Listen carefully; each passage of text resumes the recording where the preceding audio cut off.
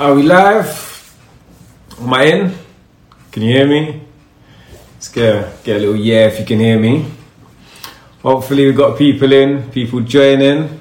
Welcome back. Hello and hi if you're new. So I am Kaz from Property by Kazi, and today we have our Sunday session called Ask Someone Else.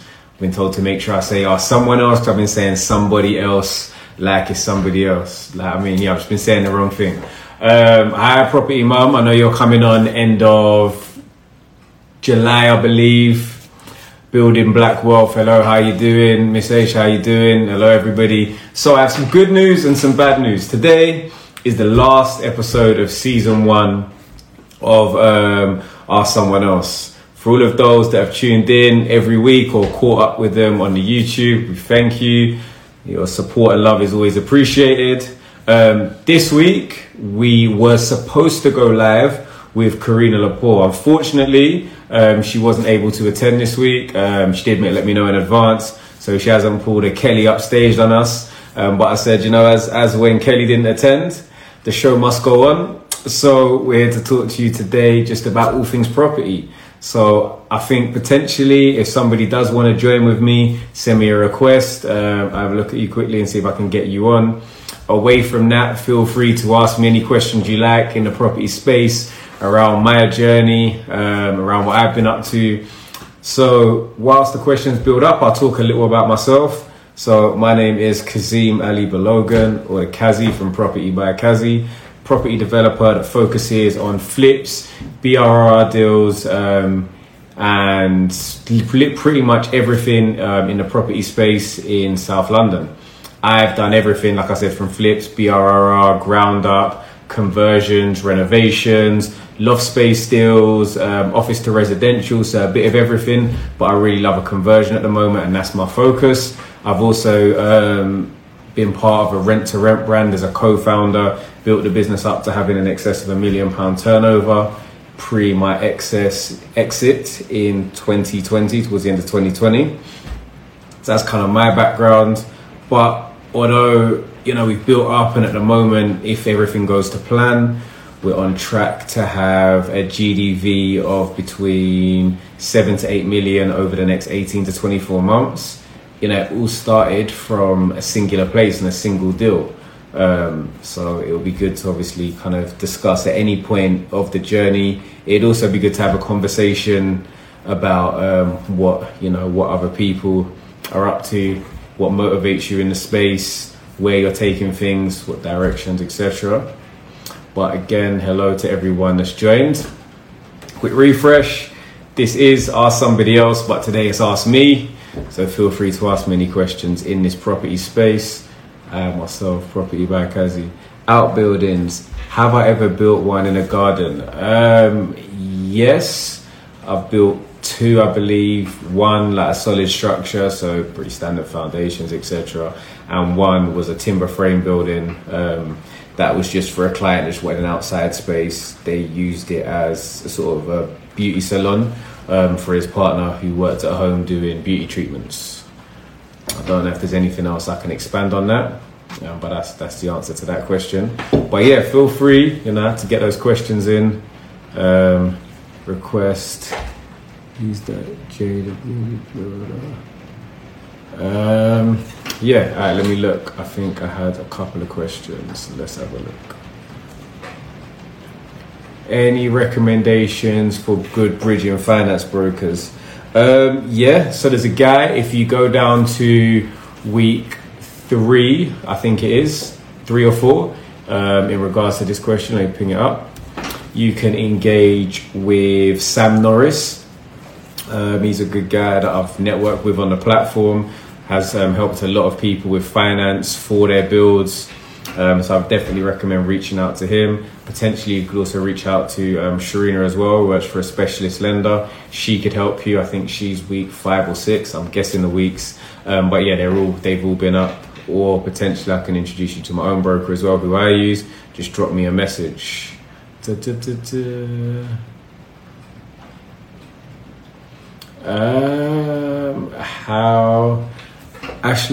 I get into this?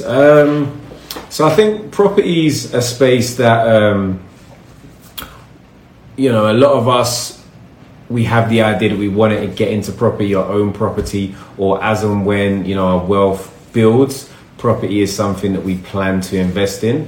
And I think just on the first instance of when I built some capital for a previous business in Shisha, decided to invest in my first flip. So my first flip was on a road called Mayor Road in Sydenham, SE26, and it was an auction purchase. I bought it with a bridge because I didn't have great credit, put in like a 30% deposit, which I think my my loan to value was about 64% net by the time they took their fees in advance.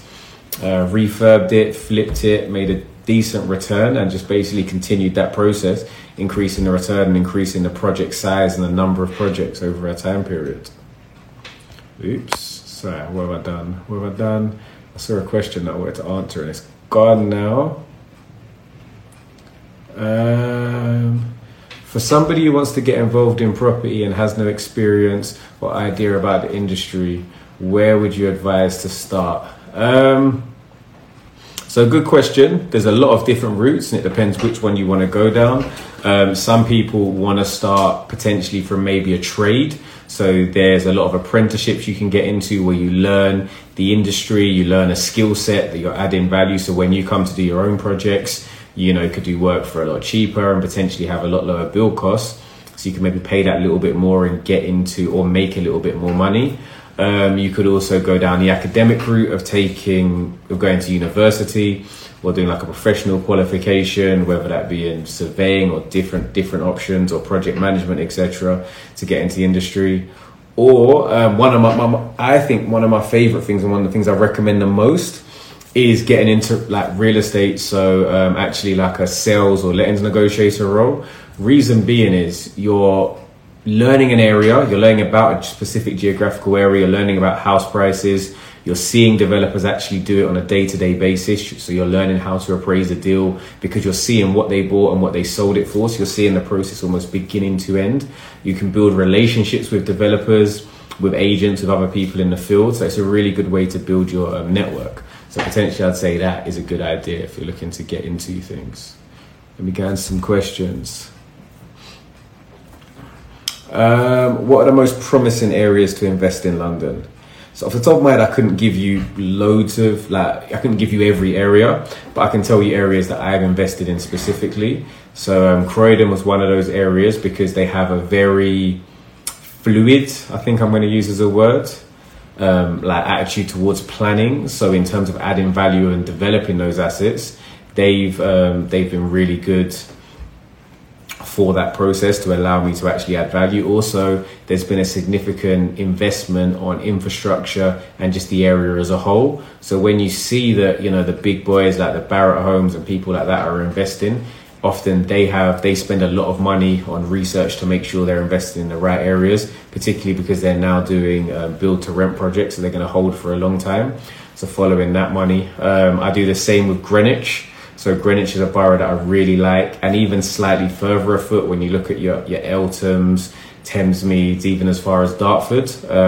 Again, because of the transport links and the Crossrail and HS2 going down there, it just means getting into central London will be a lot quicker. And with that, again, investment on infrastructure, you can see they're investing money in that area, so it makes sense to kind of be ahead of the curve, particularly when you can still get in and you can purchase maybe a 3-bedroom house in Plumstead for anywhere from 350 to 425,000 as prices go in London, pretty reasonable still. And when you see what they're selling the flats for, that they're developing just because they're by the river, 2-bedroom flats for 500,000, you're going to see that trickle down effect in value for yourselves. So I think but there are others. I'd say I'll see if I can ping something up afterwards of some of like the areas that have some of the highest growth recently. Like I know Hackney's been done really well, a few other areas as well. Okay. What's the biggest goal I want to hit in 2021? I would say like this. So I have a good pipeline at the moment. So I've sorted out my pipeline in that I have a multitude of projects. Some are just finishing and are currently on the market. Some are right at the beginning. We've got offers accepted and we're going through conveyancing. Some we own already and have planning, like, it's going through the process of planning. Some we've just achieved planning and are ready to work on. So I think I just want to maintain that pipeline. So I don't ever want to leave like even a pound that I don't need to sitting in my bank. Like, I want to make sure as soon as that money comes in, I've already got a property that I've planned to acquire that I'm going to spend it on. Because as you know, Alfred, like, any money sitting in your bank is dead money. It's not making you any money. So I want to make sure that I keep that pipeline strong and keep working on all of the existing projects and make sure that as soon as I exit anything, I've got another one to replace it.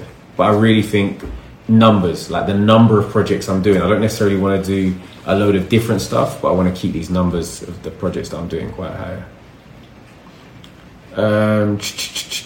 What else was there? Do I work to... Okay, this is a good one. Would I give work experience for people aged over 16? So I think not necessarily work experience, but what I do plan to do is potentially do either a couple of different days. So these would just be 3 days that I run just to kind of get a grips of what people are looking for, but do a deal analysis day maybe for people slightly further on that are maybe kind of looking at their first deal and trying to work out whether or not it makes sense. And then also do days for people that are very much at sort of stage one. They just want to know how property development works, what you need to get a mortgage, different types of mortgages, etc. So probably not work experience, but maybe some sort of group learning. Probably run something like that potentially down at the Hill Hub. Okay, what else we got?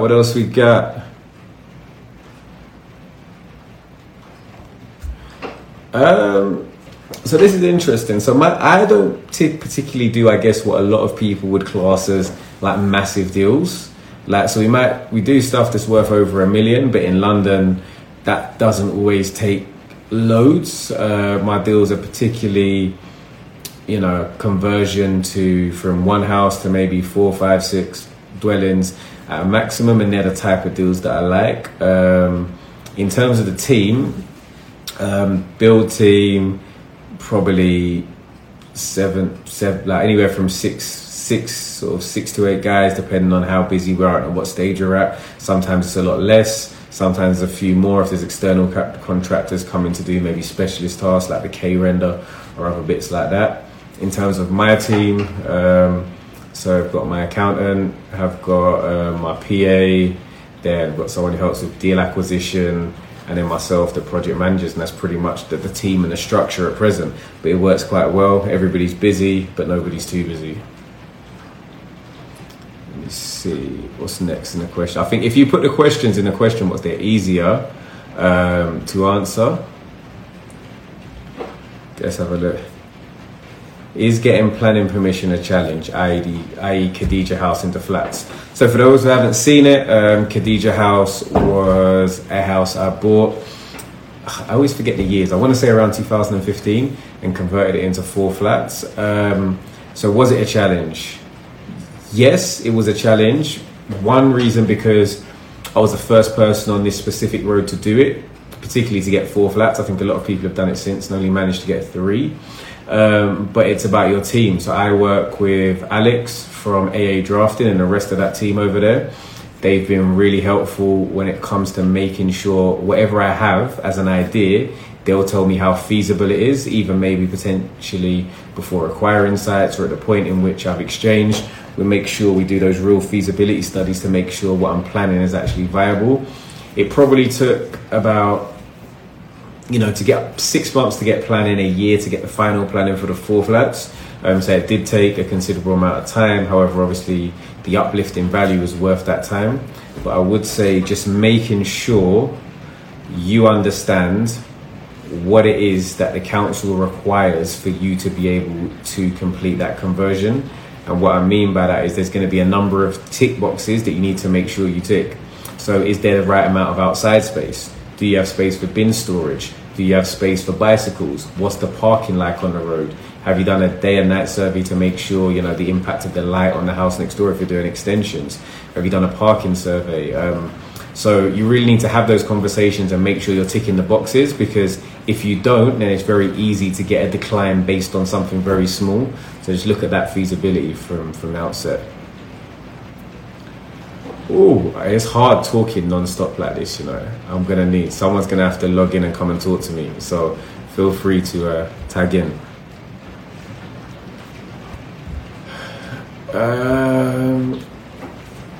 Specifically, I couldn't tell you, but I would say for my business before,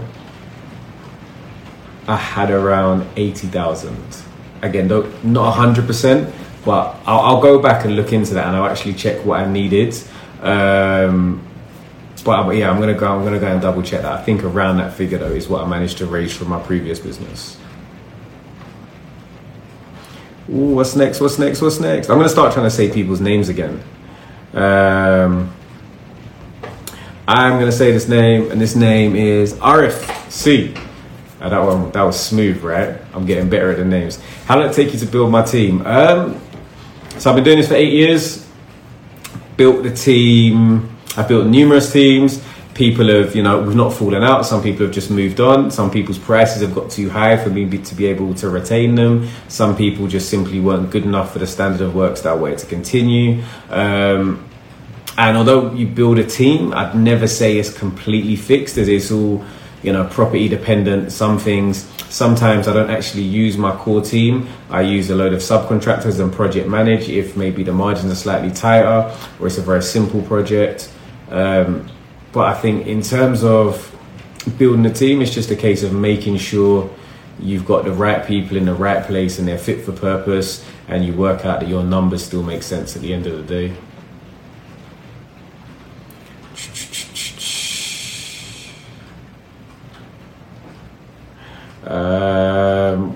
One second. What else is there? There's a lot of questions. What are the basic mistakes people make when first starting out that you can avoid? I actually did a post about this recently with the guys from Property in 12, just talking about the very common mistakes that I believe a lot of people make. I think getting over romanticized in the deal is one that's key. A lot of people love the idea of investing in property so much that they actually they make the numbers work for the deal rather than checking if the deal works based on the numbers. And I think that's one really big mistake that a lot of people make, and actually sends people down the wrong path, because if the deal works and the deal stacks and the deal makes sense, a lot of the time you have wiggle room to make mistakes. Like if you overpay a little bit, if you have to do something twice, if there's enough meat on the bone in the deal, then a lot of those, mistakes are manageable or can be mitigated. But you really need to make sure that when you're buying a property, you understand what you're buying it for, what the ceiling prices in the area are, what you plan to spend on it, how long it's going to take, how long your finance is going to cost, how much your finance is going to cost, and what can you realistically sell it for. And I think if you get all of those things right, then you'll go a long way. I'll fortunately, touch wood, I've never lost money on a deal, and I think it's because that's probably my main strength. I just can appraise a deal and see what makes money. But yeah, definitely, in regards to that question, go back a couple of posts. It's just common mistakes. There's about 7 of them that I've highlighted, but definitely let me know what you think of that when you go and check it out. Okay, I didn't say your name, my bad. I'm going to say the next name. I'm going to say it right first time. How many properties do you own, and what's your goals in terms of numbers in your portfolio? And that's from Hayach. I think that's Hayach. I'm pretty sure that's right. I think currently got 18 units, I believe. But that fluctuates. So, I might be converting the house into flats, and that might be multiple units at any given time, but the plan might be as a flip, so they may be sold and are going to be gone in a sort of short space of time. In terms of numbers in my portfolio, if you've sort of looked at my bio, when you create an Instagram, you have to write something. So I said my target is to have a portfolio worth 10 million over the next 3 years. I wrote that goal down about a year ago. I need to sort of do the numbers, but pushing towards that. In terms of long-term goals, I don't have a specific number. I think once I've hit that quota, it will just be a case of, sort of the sky's the limit. I wouldn't want to limit myself to say, I want to get this many in stock or that many in stock. It's really just a case of just go for the moon. Go for everything, really. Let me see more questions.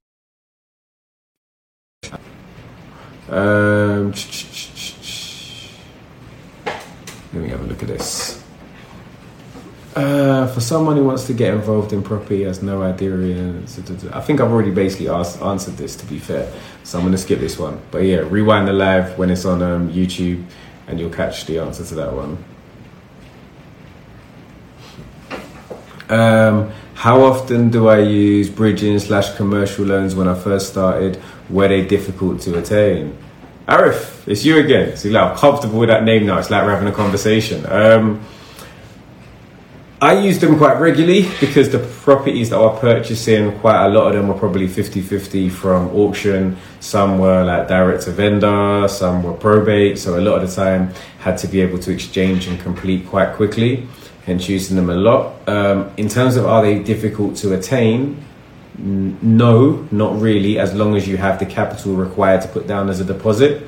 Because you're putting in a higher deposit and they're getting a higher rate of interest, so their reward is higher, they're generally willing to take more of a risk. So whether or not you're buying, an earlier stage, or you don't have the best credit, as opposed to a lender who's offering you a much lower rate of interest and therefore a lot lower return, they have, a lot higher, criteria when it comes to the amount of risk they're willing to take.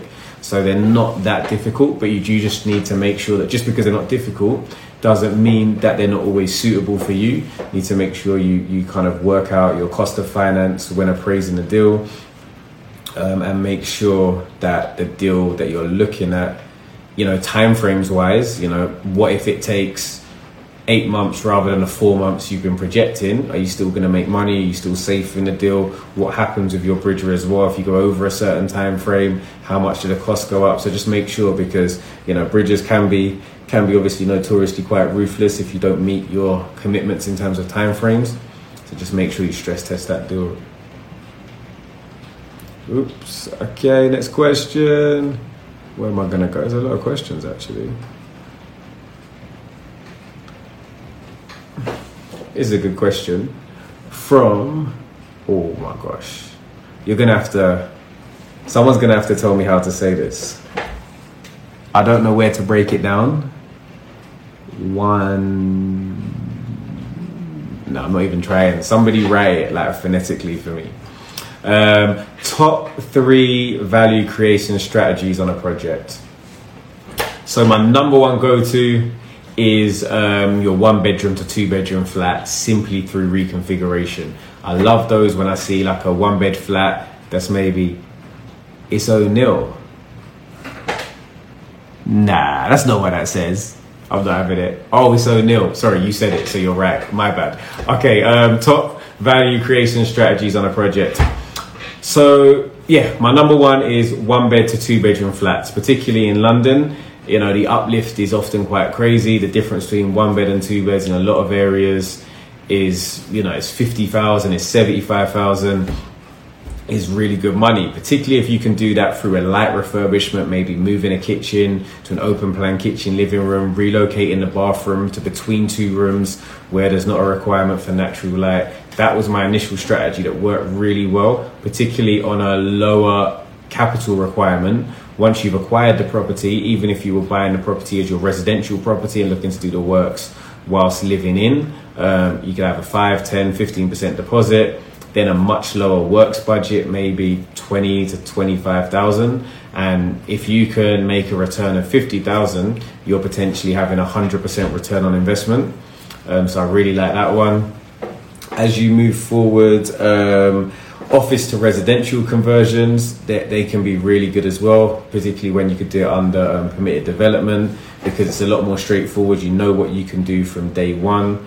And at an early stage of doing them, it was a lot easier to acquire them technically below market value, because the market value that we have as developers is a lot higher than what they were valued as offices. So that was a really good sort of creating additional value.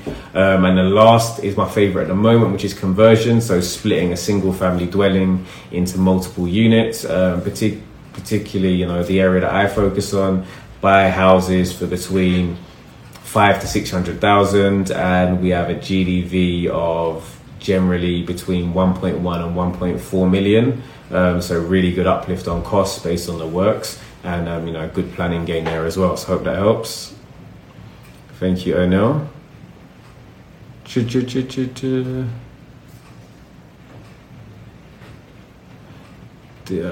you got a lot of questions, I'm going to go to somebody else. I think this is a good question, and I can pronounce the name. O'Neill. Got that one right first time. When I hit 10 million, will I continue to flip or focus more on developing? I guess that means keeping. I think my main ethos behind developing is one thing that I like, is sort of a tagline that I've created for myself, but it's semi-affordable luxury, particularly because I operate in South London. You know, that prices are still really high in comparison to the rest of the UK. But as London goes, it's a lot lower than certain postcodes. And I think what I'd like to do is to begin to create, you know, luxury semi-affordable, either, you know, blocks of flats or like small streets. So, you know, maybe 8 to 9 houses on a private development, sort of maybe outskirts of London. I like the idea of doing stuff like that. If the numbers stack and I can get 100% of my money out, then I'd probably like to keep them, as I do believe that, you know, we've nowhere reached the pinnacle of property prices in London, and they'll continue to rise. And then obviously sort of diversify into other areas as well. Let me find some more questions.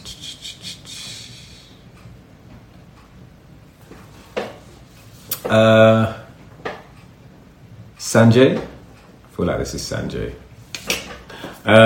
What's the minimum period on a lease that I would normally buy? Don't know, 9 years?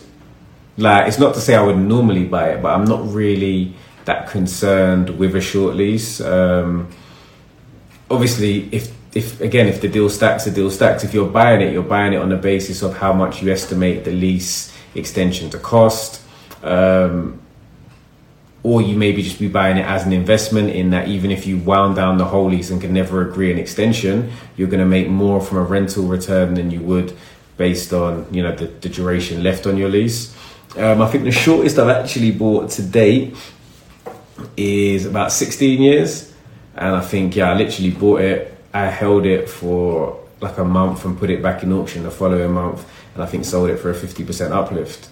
But again, I wouldn't be scared from about short leases, as long as you have a strategy of what you're going to do with them, and you're making sure that you're buying it taking into account the cost of the lease extension. Also, with potentially the changes like a lease reform act that would remove the marriage cost of a lease extension, then, you know, it actually could be a strategy, because if they change these things and they actually revamp the lease extension laws, you could find yourself really onto a winner if you own these properties. If the cost of the lease extension halves because of changes in legislation, all of a sudden your return on investment on that property is going to shoot through the roof because your costs have halved. So I don't think it's necessarily, I think it's actually a really good time to buy properties with a short lease. Like those love hearts, that was a good answer, right? Let me see, I just answered that one. I'm just going to click on this because I like to. What are my views on holiday caravans as a business opportunity? I honestly have no idea, but if somebody in the comments wants to answer that and educate myself, feel free, because it's asked somebody else and I've got no idea, if I'm very frank with you. So again, let me, while I pick another question, just reset. So today is another episode of Ask Someone Else, but unfortunately that someone else couldn't attend, but it's not their fault. They promised they will be back on for season 2. We'll get them booked back in. So as always, the show must go on. So you're asking myself, Property by Kazi. I've given you a brief background on myself as a developer, and then I invite any questions to hopefully aid you in your journey as a developer. So let me find a question I like the look of.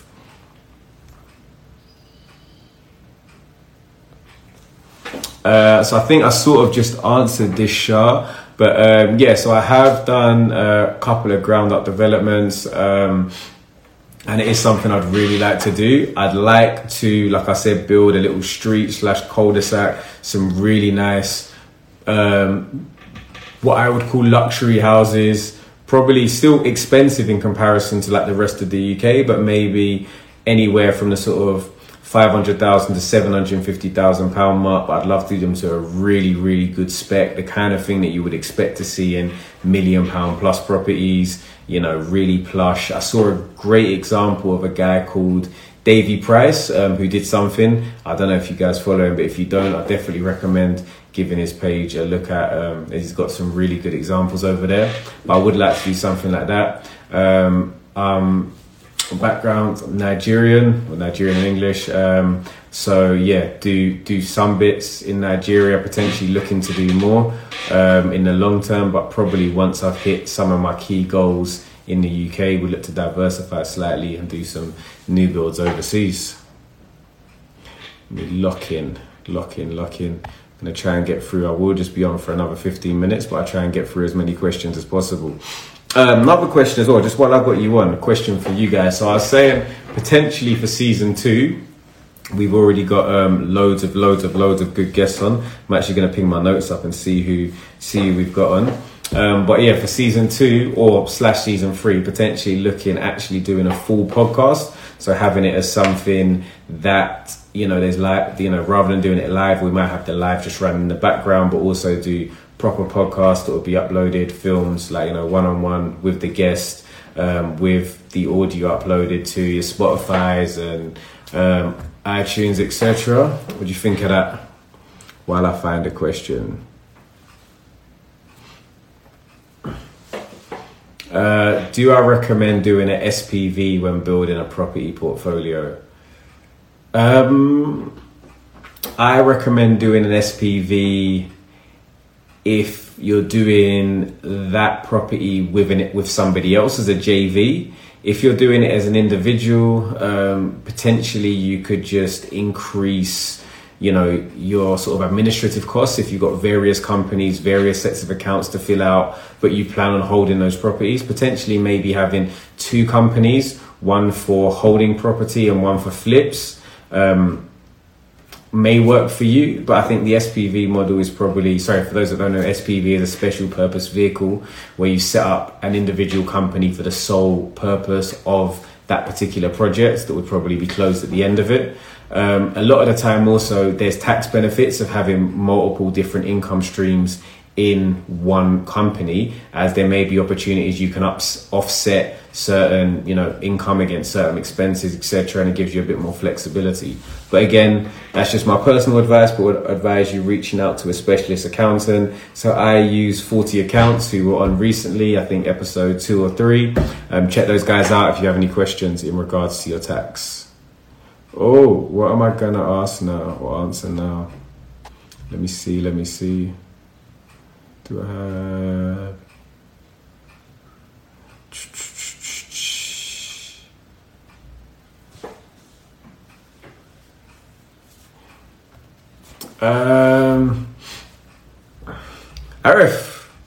Arif is back. Does it involve property, but any key advice for opening up a shisha lounge or restaurant? Yes, like the like although like a lot of people, shisha is very popular.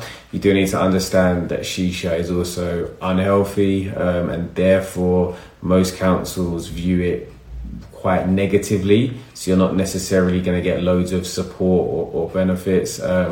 You also need to make sure that you understand that we live in the UK, which means weather is very unpredictable. Realistically, we get 3 good months and the rest of it is very hit or miss. And even those 3 months can be hit or miss. So I'd definitely say make sure, because shisha does need to be outside, that you have a space that can accommodate for different types of weather. Because if your sole business is shisha, you can't just rely on, you can only trade in fine weather days. That would probably be my main go-to. And also potentially just look at the council in which you're hoping to operate in and trying to have a look at their attitude towards shisha lounge as a whole, and maybe speak to existing people in the industry of their experiences with any specific council that you hope to open in. I'm going to pick somebody else.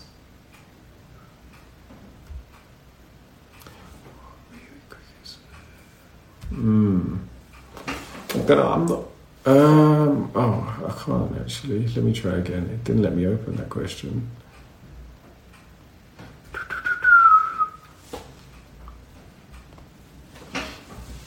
When changing a 1-bed to a 2-bed flat in London, do you need planning permission from do you need planning or permission from the freeholder? Potentially you could need both, but more realistically, you'd probably need permission from your freeholder. So that would be a license to alter agreement you'd have with your freeholder. So effectively, you'd tell them what you're hoping to do, and then they would give you, consent effectively to make those changes. Now, they can't what's called unreasonably withhold that right. However, some freeholders operate a lot more of a business than others. So some may say, okay, they're going to send their surveyor around. They need various versions of plans. They need to inspect the work. They may impose various different costs on you to do it. Some would just say, yeah, we're fine. We're happy as long as you get building regs. We're fine with that. So if you are moving kitchens and bathrooms, you would probably need to comply with your current building regulations, although you wouldn't need planning. You would just need to make sure that it's been signed off, and you could either use a private building control company or you could use the council. Personally, I'd always recommend using private, as you pay for them regardless, but at least you're choosing who you pick and they have a bit more accountability.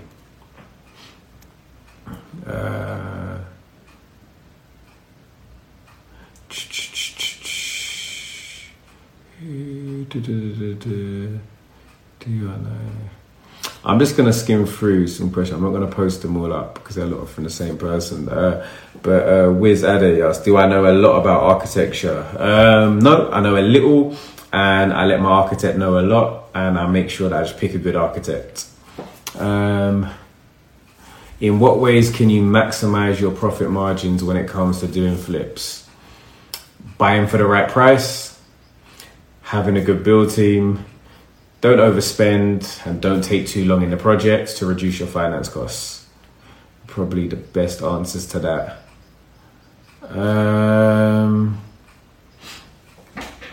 What are the headaches of doing rent to rent, and why did you stop? Like in the industry, there's a lot of administration in rent to rent. Also, obviously, because you're guaranteeing rents in most instances, depending on who you're using, whether that's because you're doing serviced accommodation or whether it's because you're doing like single let to HMO. You need to consider the market. Obviously, no one would have predicted a pandemic, but that unprecedented level of void. So you do need to potentially make sure, obviously it's not predictable, but what insurances or what other things you can have in place to mitigate that.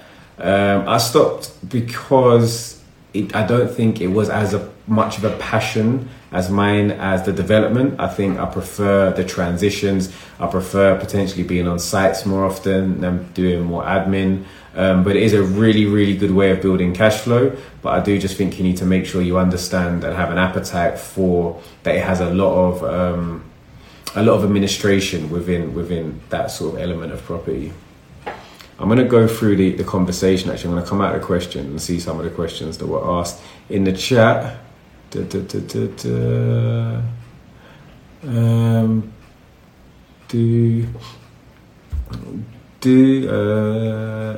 I sell or keep properties? Mixture of both. So I built a mixed portfolio, including commercial, HMOs, flats, houses, across my time being a property developer. But a lot of the time, I don't do BRRR, which is buy, refurbish, refinance and rent. What I do is flips, and then if I'm going to buy something to rent out, it's bought specifically to rent, as opposed to something that maybe has to tick multiple boxes, which means it's easier to find the perfect property when I'm looking for yield, for example, or when I'm looking for sort of long-term capital appreciation without adding immediate value. Do I know how bridging loans work? Yeah, to a degree. I'm sure somebody else can come and answer this better. But effectively, a bridging loan is a specialist short-term like finance option where you're borrowing money where the lender is taking a first charge or their security against the house, and they will lend you a specific sum. Generally speaking, they also they retain the interest up front. So if you're paying 0.8% a month and you're doing that over 12 months, and that's going to cost you £12,000. If they were going to lend you 100,000, they take that £12,000 up front. So they'd actually only lend you, oh gosh, what's the maths? 88,000. And then yes, they have it for a fixed term. It's not like a long-term loan, like a mortgage. You can only keep it for that specific term. In a lot of instances, that price also shoots up if you want to keep it for longer than your original agreed term. You're basically supposed to complete your works. You complete your works in most cases at your cost, and then you have to explain how you're going to exit from the deal, whether you're going to sell or refinance, etc. You pay them back. So if you were going to refinance, you get a new loan from maybe a buy-to-let or residential mortgage, depending on what you've done. You pay back your bridging loan, and obviously you take the difference if the property's gone up in value. Am I going to do the raffle? I'm thinking to do a raffle. I don't have a project that I'd like to raffle at the moment, because I feel like I wouldn't like to raffle a flat. I'd like to raffle a house if I was going to do it. But I need to look into it more. But I do like the idea of just being able to actually give away like a house. Like, it just sounds epic. Like, I could come with scissors and there could be a massive ribbon and I can just show up and this is your house now. And then that sounds like fun. So maybe I'm gonna raffle a house, but probably not this year, probably next year.